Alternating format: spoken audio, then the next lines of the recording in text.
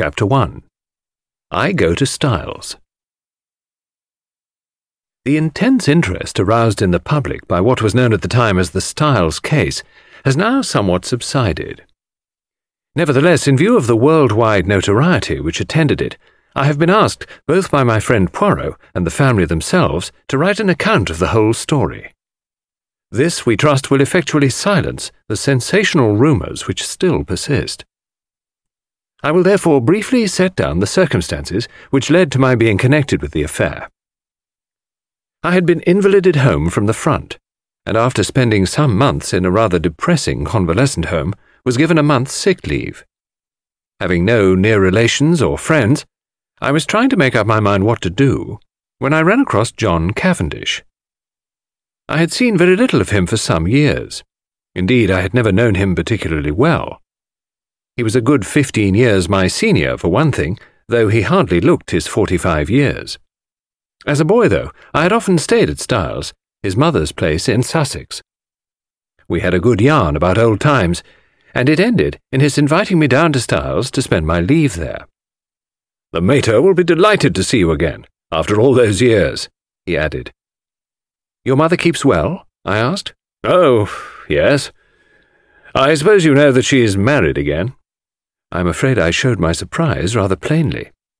Mrs. Cavendish, who had married John's father when he was a widower with 2 sons, had been a handsome woman of middle age, as I remembered her. She certainly could not be a day less than 70 now. I recalled her as an energetic, autocratic personality somewhat inclined to charitable and social notoriety, with a fondness for opening bazaars and playing the Lady Bountiful. She was a most generous woman, and possessed a considerable fortune of her own. Their country place, Styles Court, had been purchased by Mr. Cavendish early in their married life. He had been completely under his wife's ascendancy, so much so that on dying he left the place to her for her lifetime, as well as the larger part of his income, an arrangement that was distinctly unfair to his 2 sons. Their stepmother, however, had always been most generous to them. Indeed, they were so young at the time of their father's remarriage that they always thought of her as their own mother. Lawrence, the younger, had been a delicate youth. He had qualified as a doctor, but early relinquished the profession of medicine and lived at home while pursuing literary ambitions, though his verses never had any marked success. John practised for some time as a barrister, but had finally settled down to the more congenial life of a country squire. He had married 2 years ago, and had taken his wife to live at Styles, though I entertained a shrewd suspicion that he would have preferred his mother to increase his allowance, which would have enabled him to have a home of his own. Mrs. Cavendish, however, was a lady who liked to make her own plans, and expected other people to fall in with them, and in this case she certainly had the whip hand, namely, the purse strings. John noticed my surprise at the news of his mother's remarriage and smiled rather ruefully. "Rotten little bounder, too," he said savagely.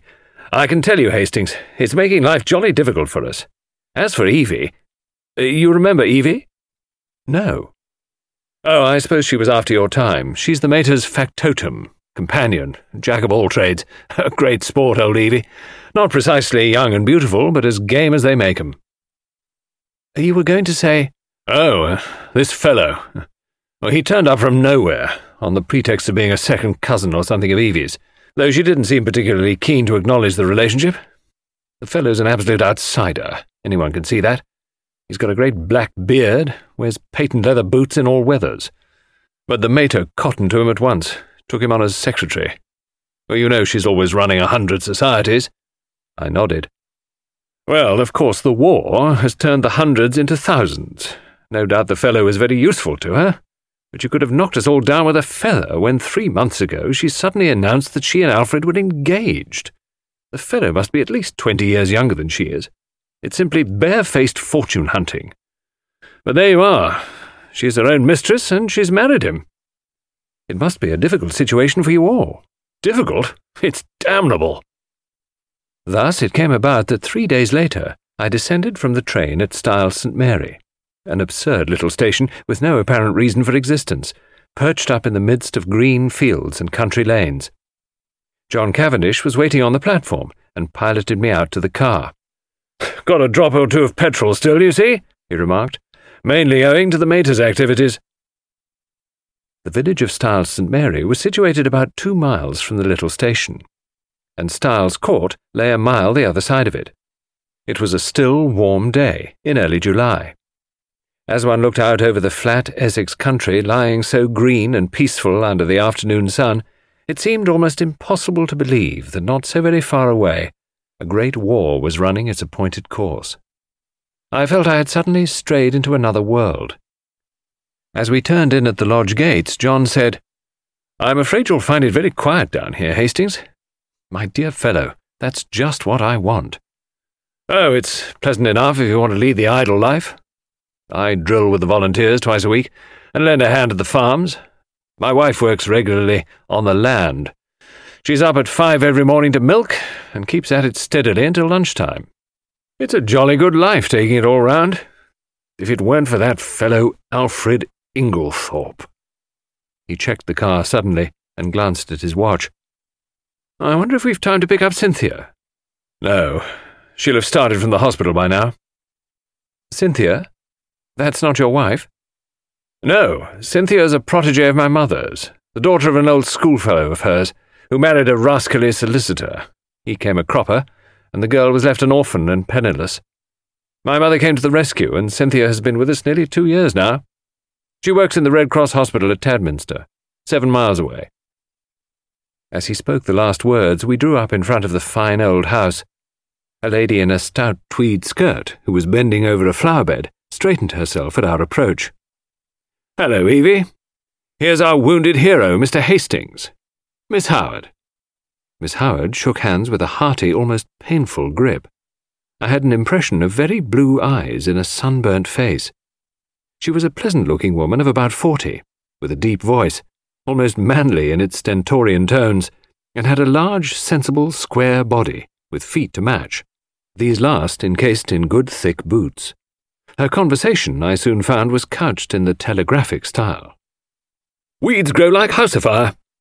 Can't keep even with them. She'll press you in, better be careful." "I'm sure I shall be only too delighted to make myself useful," I responded. "Don't say it. Never does. Wish you hadn't later." "You're a cynic, Evie," said John, laughing. "Where's tea today? Inside or out?" "Out. Too fine a day to be cooped up in the house." "Come on, then. You've done enough gardening for today. The labourer is worthy of his hire, you know. Come and be refreshed." "Well," said Miss Howard, drawing off her gardening gloves, "I'm inclined to agree with you." She led the way round the house to where tea was spread under the shade of a large sycamore. A figure rose from one of the basket chairs and came a few steps to meet us. "My wife, Hastings," said John. I shall never forget my first sight of Mary Cavendish. Her tall, slender form, outlined against the bright light, the vivid sense of slumbering fire that seemed to find expression only in those wonderful tawny eyes of hers. Remarkable eyes, different from any other woman's that I have ever known. The intense power of stillness she possessed, which nevertheless conveyed the impression of a wild, untamed spirit in an exquisitely civilized body.